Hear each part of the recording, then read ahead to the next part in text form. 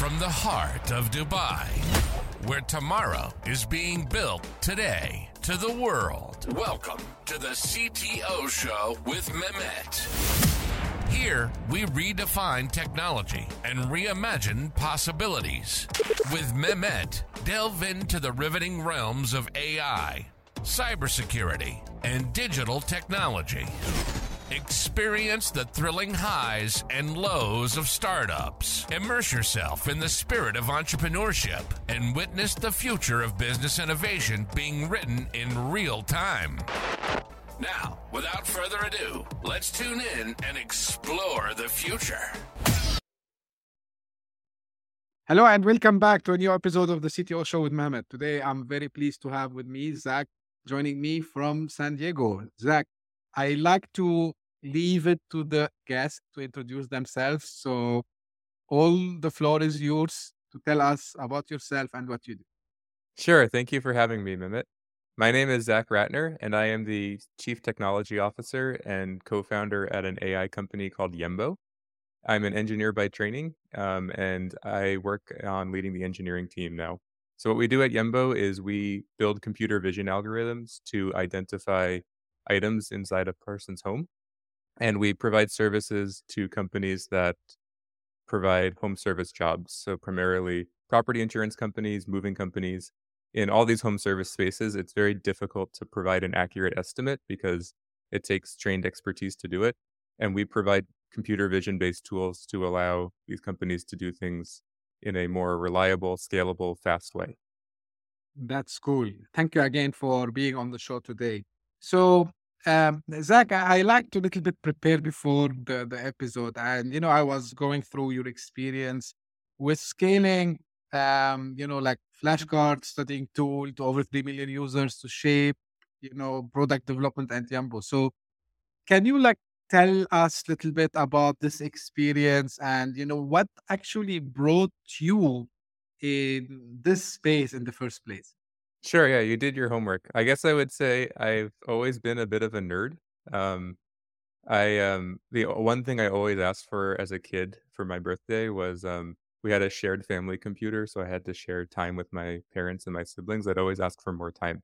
And if I didn't have the ability to make games and these kinds of things as a 12-year-old, I ended up buying a legal pad of paper at the local dollar store, and I would write my code on the paper, waiting for my sister to get off the computer. And then as soon as I got in, I'd type everything in and see if my code worked. So it sort of felt like a blessing when I realized later in high school when I was looking at colleges that this is actually like a profession.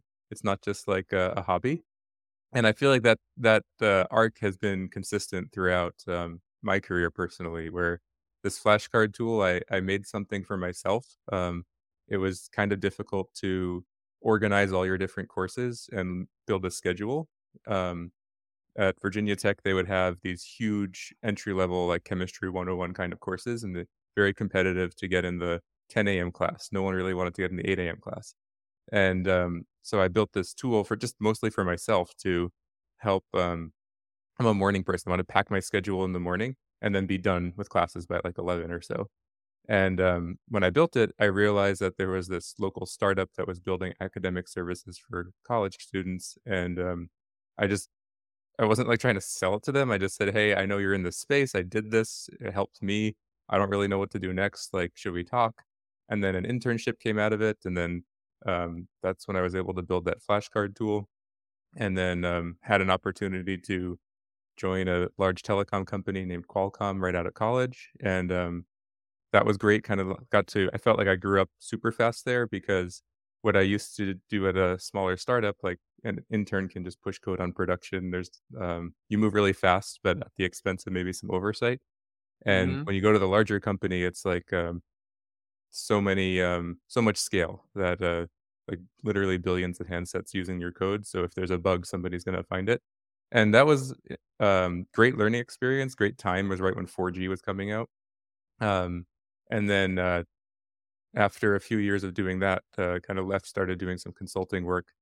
And then the idea for Yembo came. And Yembo started as an expensive hobby again. It was like we had the idea, we started working on it. I wasn't really sure if if it was gonna, we had some things that we needed to prove around the technology, and we didn't know if it was going to be viable for the current state of the art at the time. And, Hmm. kind of one thing led to another. We had smaller successes that kind of snowballed into larger ones, and at some point, my wife told me, like, "I don't think this Yembo thing is like a hobby anymore. It kinda just looks like work." Like, it takes your day from 9 to 5, and, you talk about it at the dinner table, and it kinda, like, grew up on its own. Yeah, that's nice. And I think because when you become passionate about an idea, it it goes out from a hobby, I believe. Like it becomes like filling your whole, I mean, life. Now, one thing, and this is was interesting for me. Uh, so you have 18 granted US patents. So Mhm, what inspires your innovative thinking? And I'm asking you this question because sometimes I hear from people, you know, we run out of ideas. We don't know how to innovate. And, mhm, some people out of, I would say maybe, I don't want to call it laziness, but, we are all lazy mhm. by nature as humans. So we try to copy something instead of, trying to get something out, from nowhere to something that might become, a viable product or so. So what inspires you, Zach, to really uh, get these ideas and try to test them and build them? I would say having diverse experiences that are not directly related to the area you're working in is usually where that creative spark comes from for me. So the interesting part, if you zoom into those 18 patents, they're all over the place. There's a few wireless cellular ones from my time at Qualcomm. There's a few beauty supply ones, which I had an opportunity to work with a beauty supply company. So I'm actually, even though my hair has looked like this since I was like a teenager, I'm actually a named inventor on a hair dryer patent, and then more recently some in computer vision. But I feel like the most interesting pieces are, um, looking at how other areas have solved problems and use this concept called first principles to kind of just figure out for yourself if something's going to work or not. And I think the best example of this is, the underlying technology that powers the nacho heating elements, like the melted cheese. If you study that, I had a good reason to study that at a point in my career, and that ended up serving as the innovative spark that kind of made a battery-powered hairdryer possible. But we were looking at how everyone else was heating hair dryers, at the time, and everyone was kinda doing the same thing. And if you wanted to build something based on battery, you really need to innovate around power. Mhm. And, this was one of the projects kind of in my days before Yembo really took off. And, it was just interesting that, like, I started studying and started doing this first principles thing, and then ended up literally talking to a nacho cart vendor around power requirements, and that was, like, the spark that made it all work. So, am I an expert in hair dryers? Not really. Am I an expert in nachos? I mean, I eat them, but that's about it. But, like, finding the intersection of these different areas always, seems to open up kind of innovative solutions that people haven't thought of before. But if you try to So do exactly what everyone else has been doing, it's not gonna end up being super innovative. yeah, so I believe this is part of many people like yourself, Zach, who are always on the hunt of solving problems, whatever it is, and you try to see if you can apply your knowledge to solve this and innovate around. So um, which is a great way because we repeated on the show multiple times, like the best way to come up with a good idea is to go find problems actually, like and not Exactly, yeah.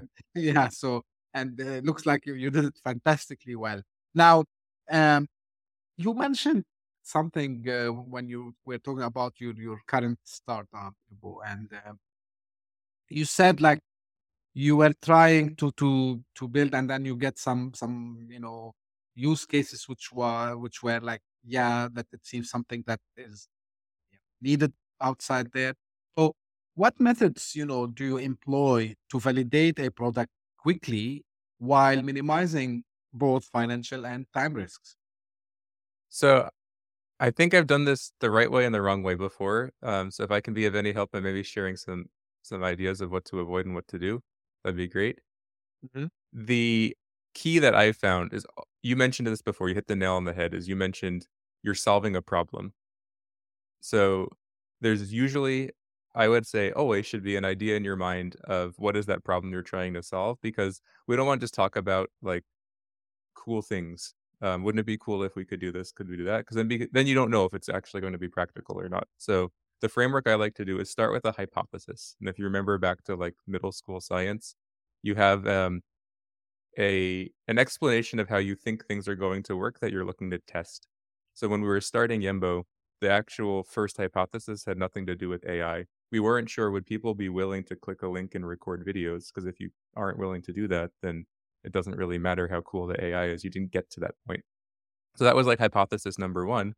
And what that led us to do was it led us to test it without even building any AI.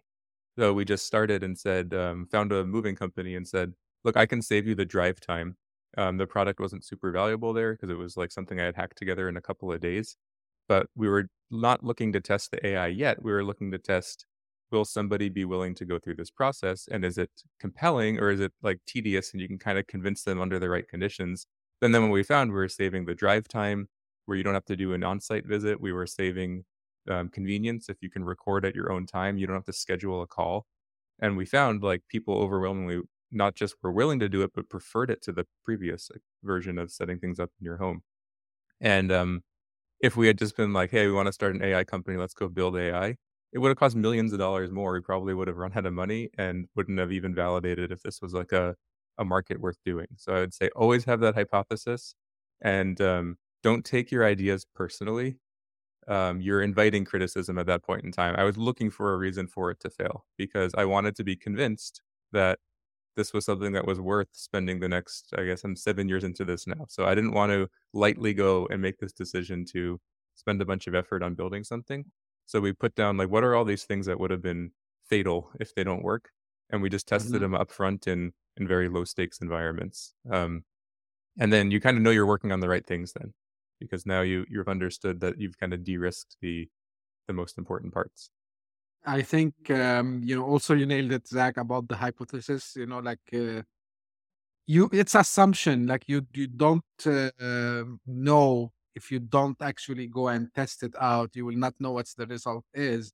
And I'm repeating this couple of times on the show now, and because I work with a lot of startup founders. Some of them, they have ideas, some of them they are still in the ideation phase, and I always tell them, guys, okay, uh, why you are trying to find a problem for the solution you have, you should do it the other way Right.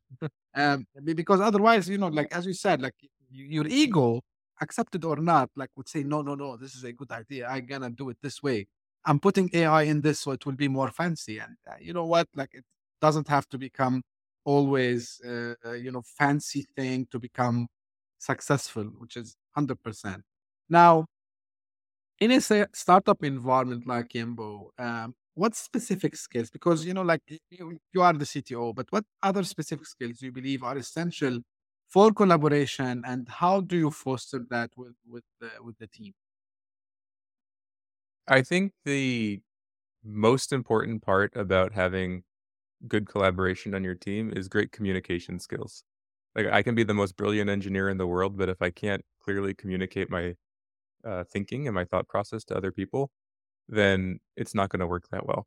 So we hire in our interview process, we screen for communication.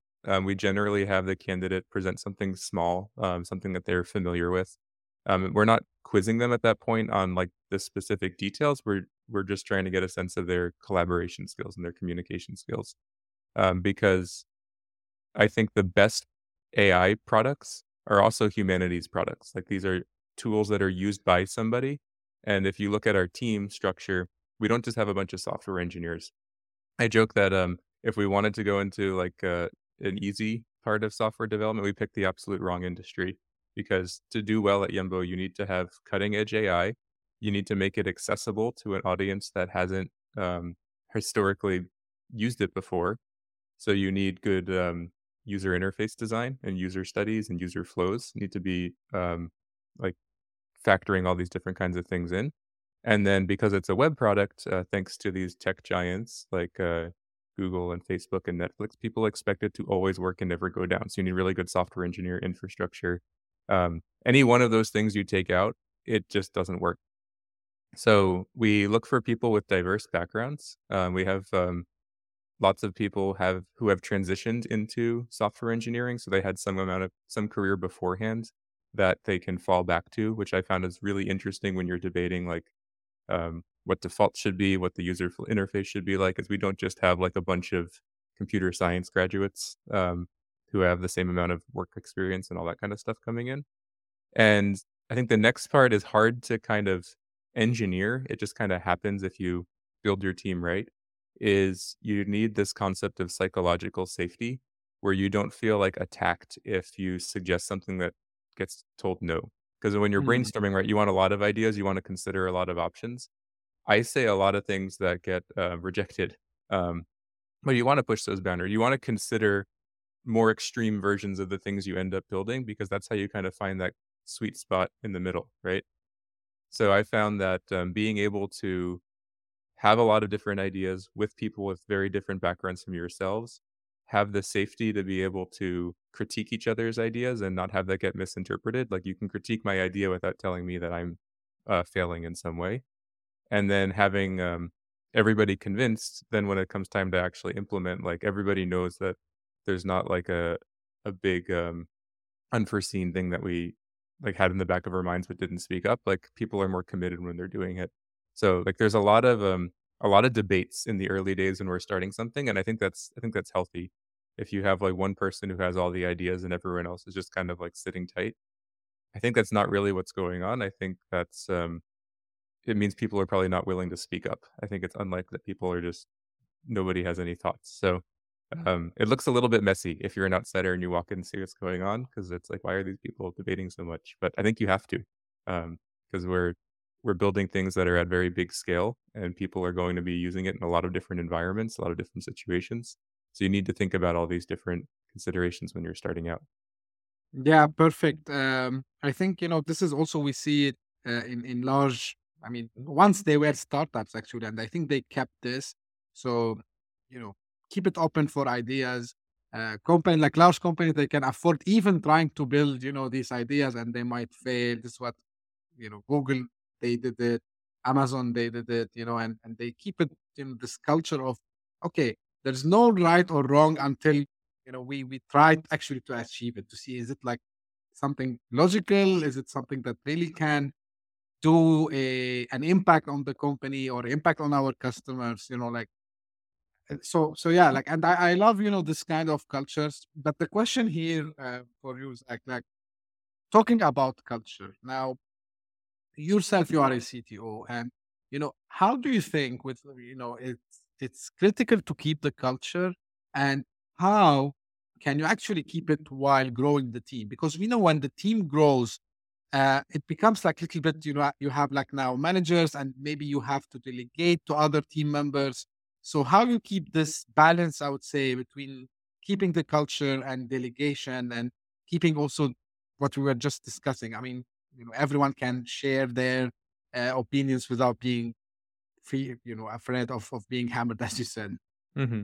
Yeah, I think things will change. I mean, a company of 30 people can't operate like a company of five. But to your point, as in leadership, you need to be responsible for the culture. And it's something that you have to work on just like anything else. You don't, maybe in the early days, you kind of get it for free because the company is so small and everyone is just kind of on the same page. So I don't know if I really buy that, but if you were to make that argument, I'd give it to you.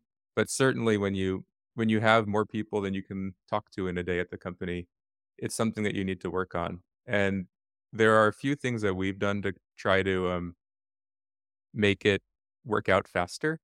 But I think at the end of the day, it comes down to the people, right? Like, you can't change somebody's personality when they join. So it more comes down to finding the right kind of person, which means articulating what that right kind of person is and maybe having one of those debates we were talking about with your team, because that also changes. I found in the early days, you want like a pioneer, an innovator who's okay to maybe not have a ton of infrastructure, not have a ton of guidance, and maybe a hacker type in the engineering world. But then as a tool grows, people start relying on it. You need more stability, you need more reliability. Like that personality of the kind of people that you need will change, and I think that's healthy and that's okay. But I feel like the key is getting to that psychological safety where the team feels safe and able to collaborate as quickly as you can.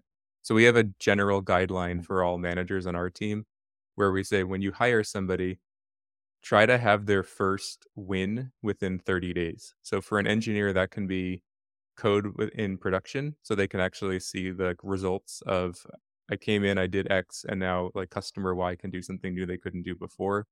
For someone on the design team, we aim to have their like workflow accepted into our we use Figma. But the idea is like nobody really likes to be the new person, right? To have to be like least less experienced than everybody else. And when you join, you kind of have to be the new person. So what we do is we kind of go out of our way to minimize the time you're in that spot. Because what we realized is we spend all this time and energy recruiting the right kind of people.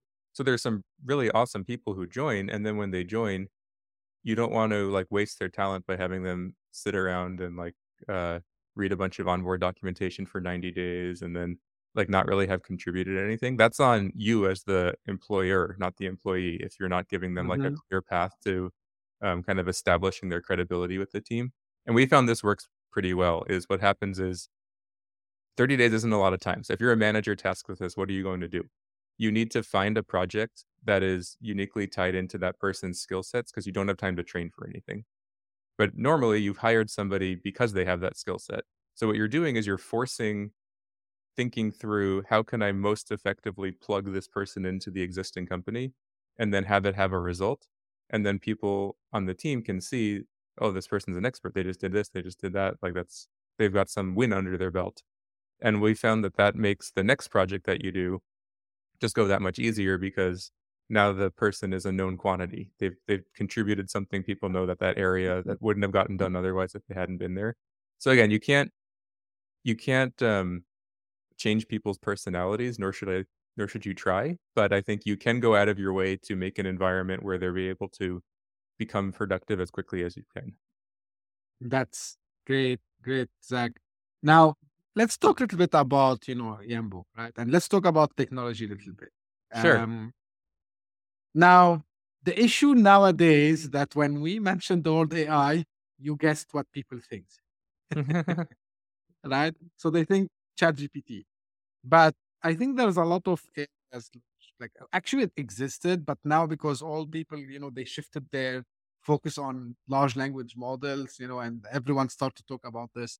But let us remind, folks out there, even technical folks, by the way, not only like normal people. Mhm. Like what first tell me, what kind of AI you are using, like on a high level, of course, right? And then, where do you see, like this can be applied in maybe some other areas that, like no one is talking about maybe now. Yeah, for sure. I feel like when I started Yembo, when you said AI, everyone thought about Terminator, and now everyone thinks about ChatGPT. I don't know, maybe that's a step in the right direction. I don't know. I think the at a super high level, Yembo is more focused on perception tasks than generative tasks. So things like ChatGPT or Stable Diffusion, where you enter in a prompt and you get something back, where the AI is creating something. That I mean, it's a powerful use case with a lot of applications, but in our industry specifically, where we want to reliably detect what's here, it's not super valuable in its current form right now.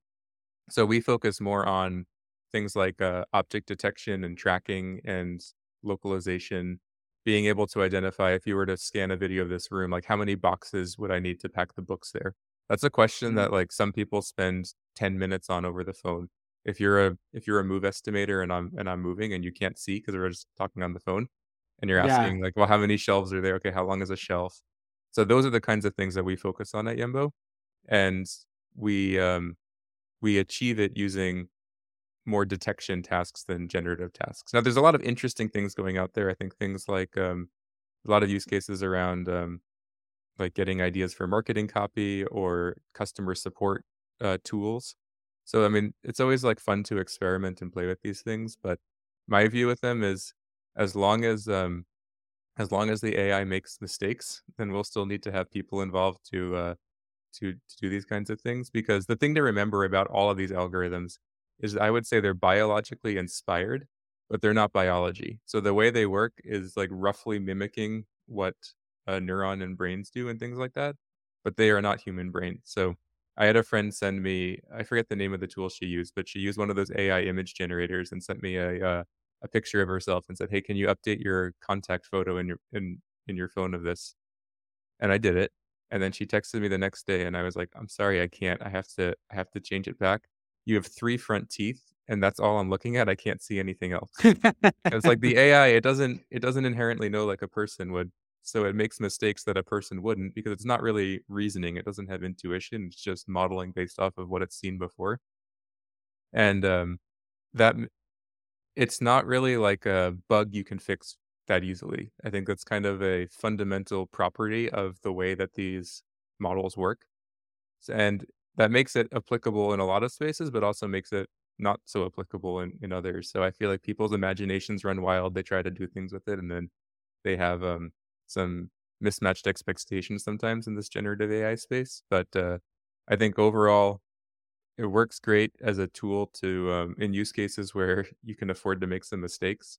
Like if I'm having a block and I wanna say, "Hey, let's get 10 logo ideas," and, like, it's okay to just be, like, rough sketches. I think that kinda stuff, sure. If you're, like, a designer and you wanna get over the creative hump, then that makes total sense, but to just, like, I just tried, I was curious. I wanted to force myself to, like, imagine I can't talk to a designer and I wanna just draw, I think it was some simple icon I was trying. And after, like, 45 minutes of trying to draw, like, a little icon of the front of a house, I just gave up. I was trying, all these different prompts just to see, like, um, if this is debuggable. And I think what I've concluded is for the state of the art right now, and the space is changing really quickly, so maybe the state of the art now is out of date by the time this podcast airs. But for the state of where things stand right now, um, it's great for these tasks where you're earlier on in the process. If you want 10 ideas for blog headline, sure. But if you want to say like write me a really engaging blog, copy paste, I'm not sure we'll ever get there. Yeah. For me, like I would say it helps me in automation, For example, if I if I'm doing something manually that I know that a machine can do it, so I Hmm. can give it to AI because I know it's gonna give me the same thing that I say. For example, just to give you an example, the other day I was preparing kind of a spreadsheet, and I know that exactly the format that I want, but I don't want to copy paste, the field and so on. So Right. I said, okay, I need this, and I need you to every time rename it in a certain way. So basically, it's like kind of programming, but on a high level. So I think, and the other day also we discussed like ChatGPT. It's like, think about it like people who doesn't know how to code, for example. Maybe it's like same as there's assembler and compiler and all these. So now Right. you have ChatGPT, which is like a layer between human and the machine. So it can turn things. So I'm using it this way, and although like I'm a technical guy, of course, but I mean it it helps me in automating few things. Text generation, I agree with you. You need to correct a lot of mistakes Yeah. sometimes. It hallucinates sometimes.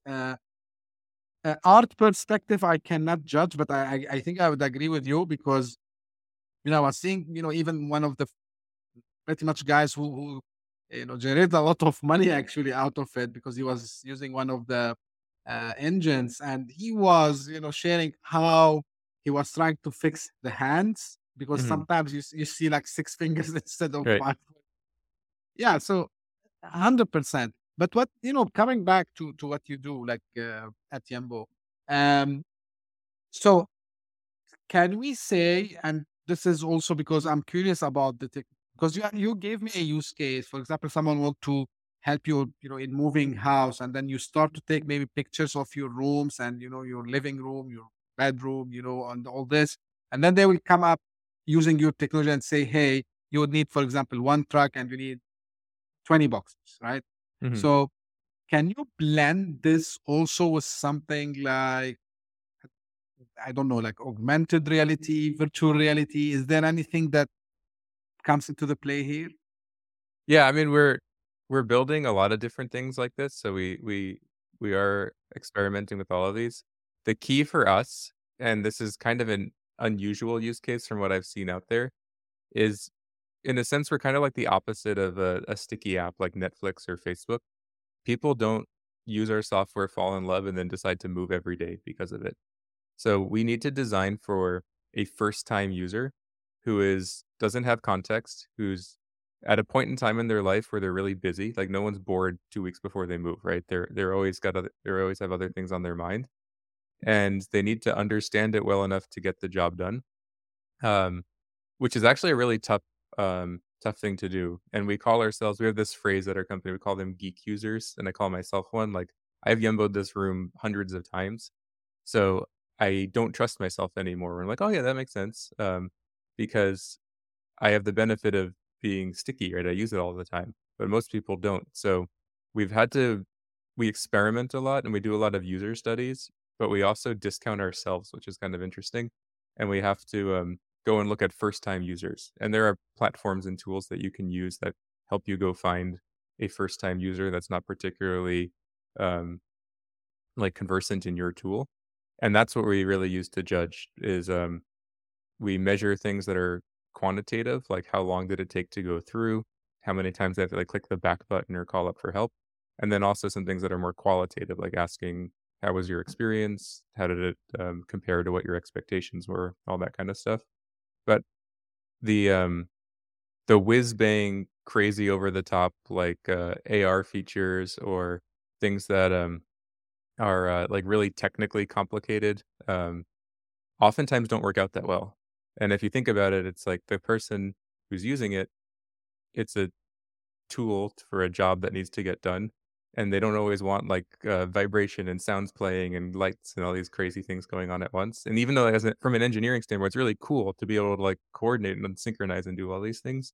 So it's interesting. I feel like my intuition has gotten maybe better, but I'm still about, I don't know, 50% right when I'm, like, thinking through something, um, because you need to put yourself in the mind of the actual person using it, and we always joke like, "Hey, there's 10 or so of us working on this, and there's gonna be, like, millions of people using it, so which one do you wanna optimize for? The 10 or the millions?" So, you have to, like, keep on reminding yourself that. At least I do.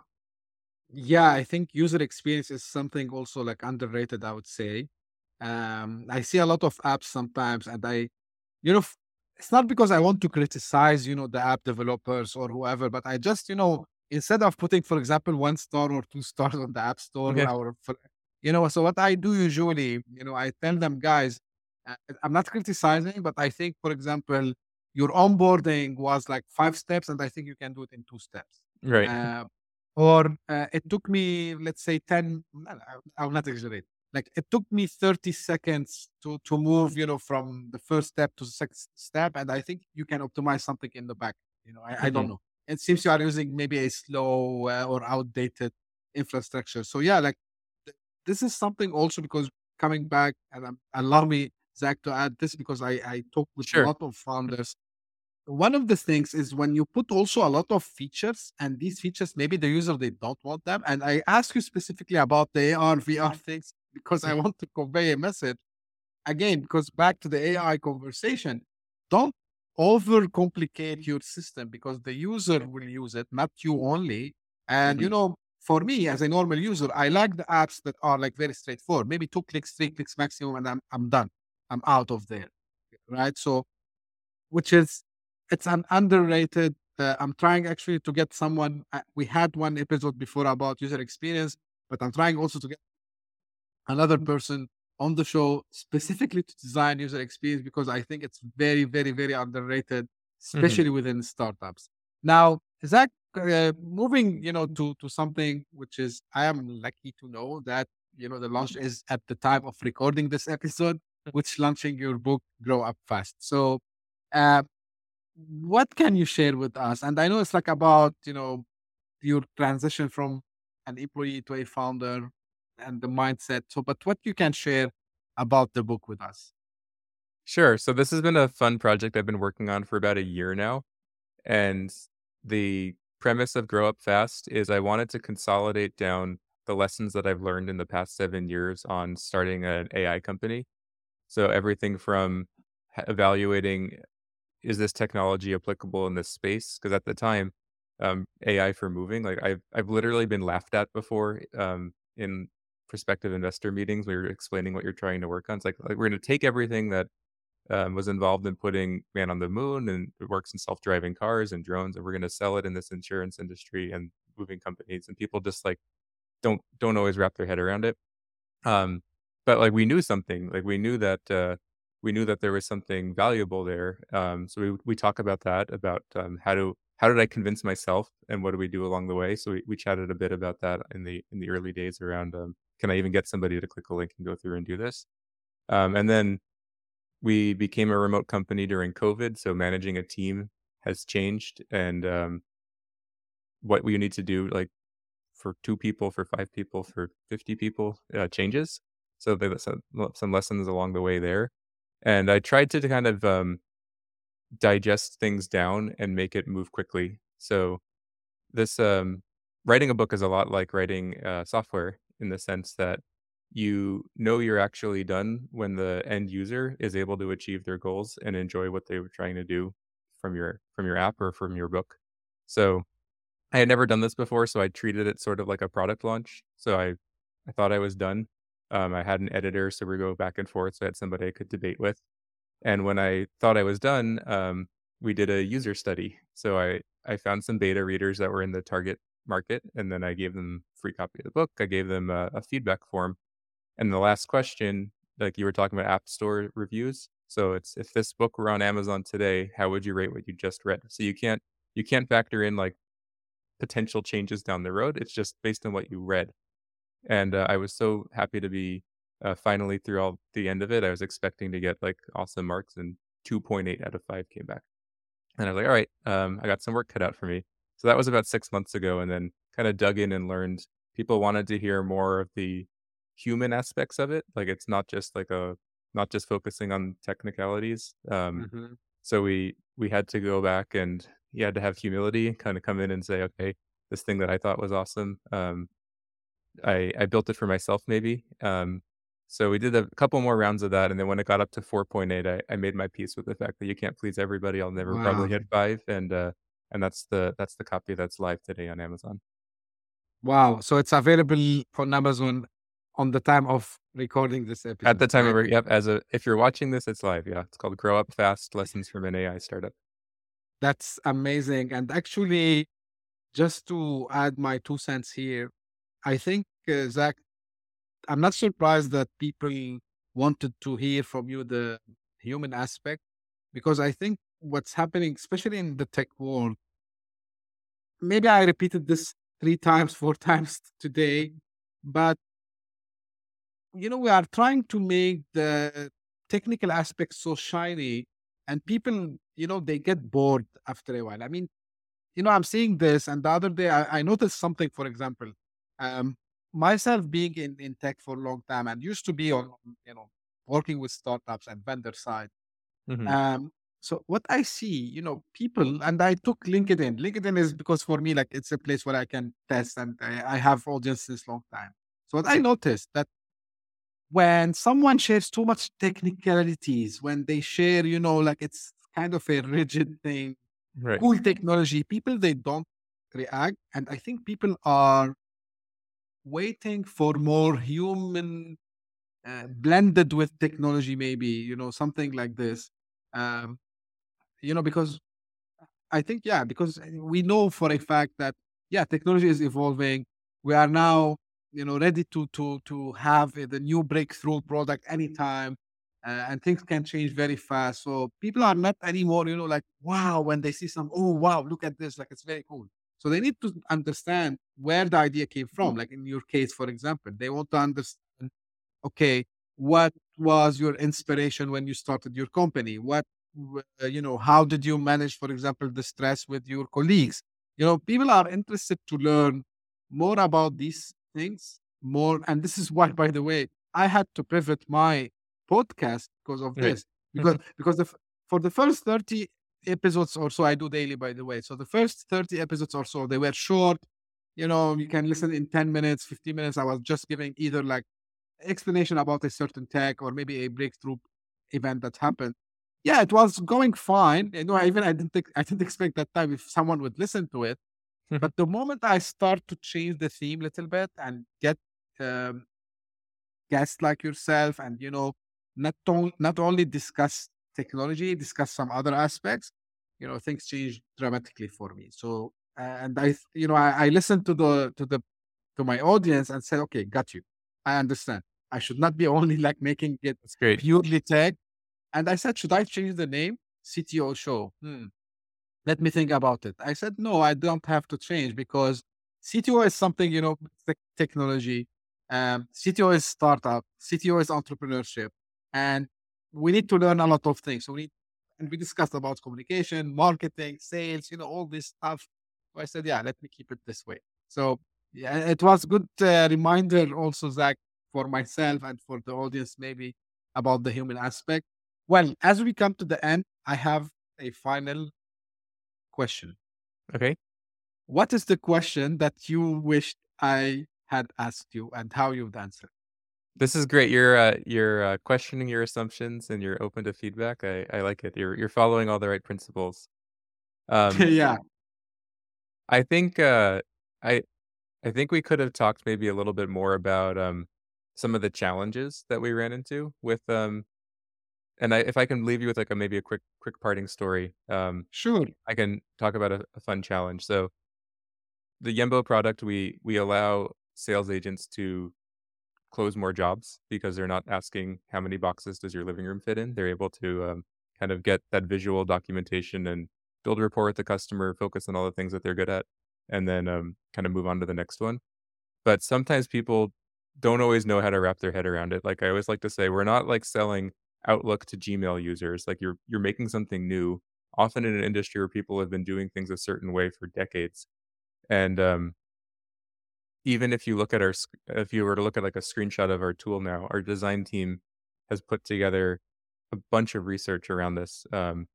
And the way we ended up now, we have a lot of very simple, like single stroke width icons, rounded corners, um, kind of small, fun, playful animations. And that all came from like, we learned that customers would buy the product, but the people who buy aren't actually the users. It's like the owner might buy and then, like, their team is expected to use it. So we realized we have this gulf where the value prop that sold us to the company, you still have to, like, win over the individual users and make sure that they can work it into their workflows. And we found that, just by beating our chest around AI, we were intimidating and alienating a lot of people because, again, they think of Terminator and they don't think of being Oh, more productive and being able to, close more commissions and things like that. So we had to, kind of go out of our way to make this technology accessible. So, like a traditional object detector, if you read academic papers, you normally draw the bounding box around it. It looks very like very Terminator-y. But in our world, like we put a circle on it on the center. It's like not really a technical reason why. It looks less, scary. There's no sharp corners. And that actually, like, moved the needle in terms of if you did a training session, how many people actually logged in before, is people need to be able to see themselves using it, saying, "Okay, that's like a future that I can understand."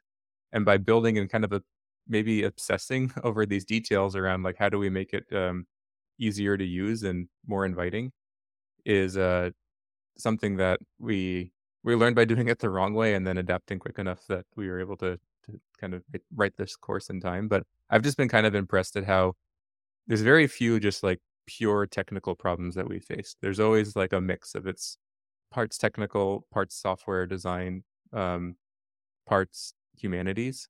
And I feel like that's where the real like rubber meets the road is how do you balance all of these sometimes competing interests and then make something new out of it. So it's been a fun journey. I'm excited for the next few years, but I feel like nothing comes for free. You have to think through all these different things and then think through ways that that you can build something that's valuable to your end user. yeah, great. Actually, I was reading something today very similar about, when companies decide to do a change, and then, how the insiders, they would be afraid of losing their jobs, or maybe there will be politics sometimes also as well.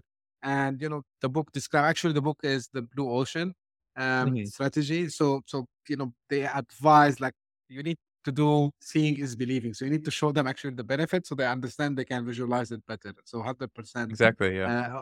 on that point. One thing I didn't ask you, Zach, and now I remember, have you expanded, other than, did you have presence other than the US? Yeah, we do. We didn't do it on purpose, but moving's very networked. So if you're moving like New York to London, most moving companies aren't in both. So they partner with a firm in the other country.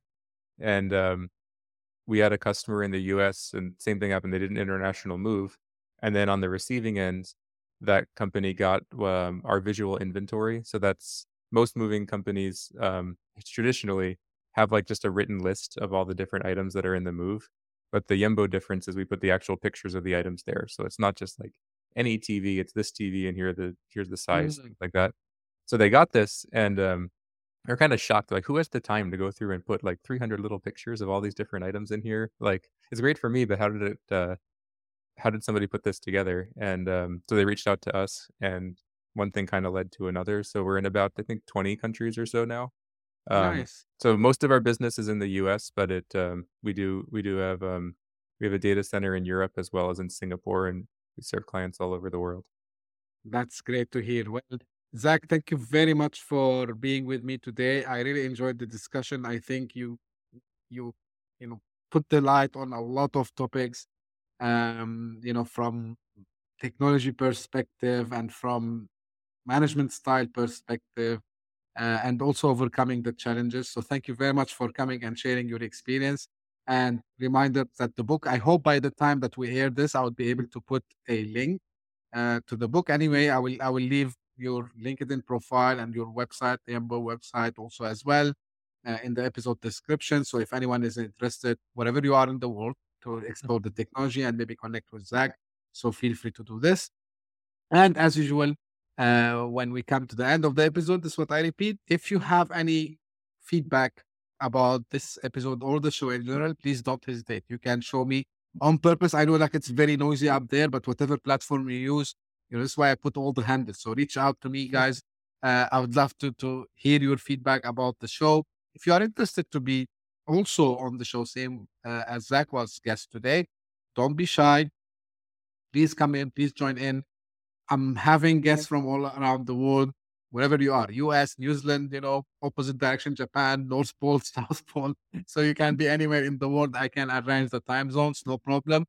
And thank you very much for tuning in. And we'll meet again next episode. Thank you. Bye bye. Thank you so much for having me, Mehmet. My pleasure.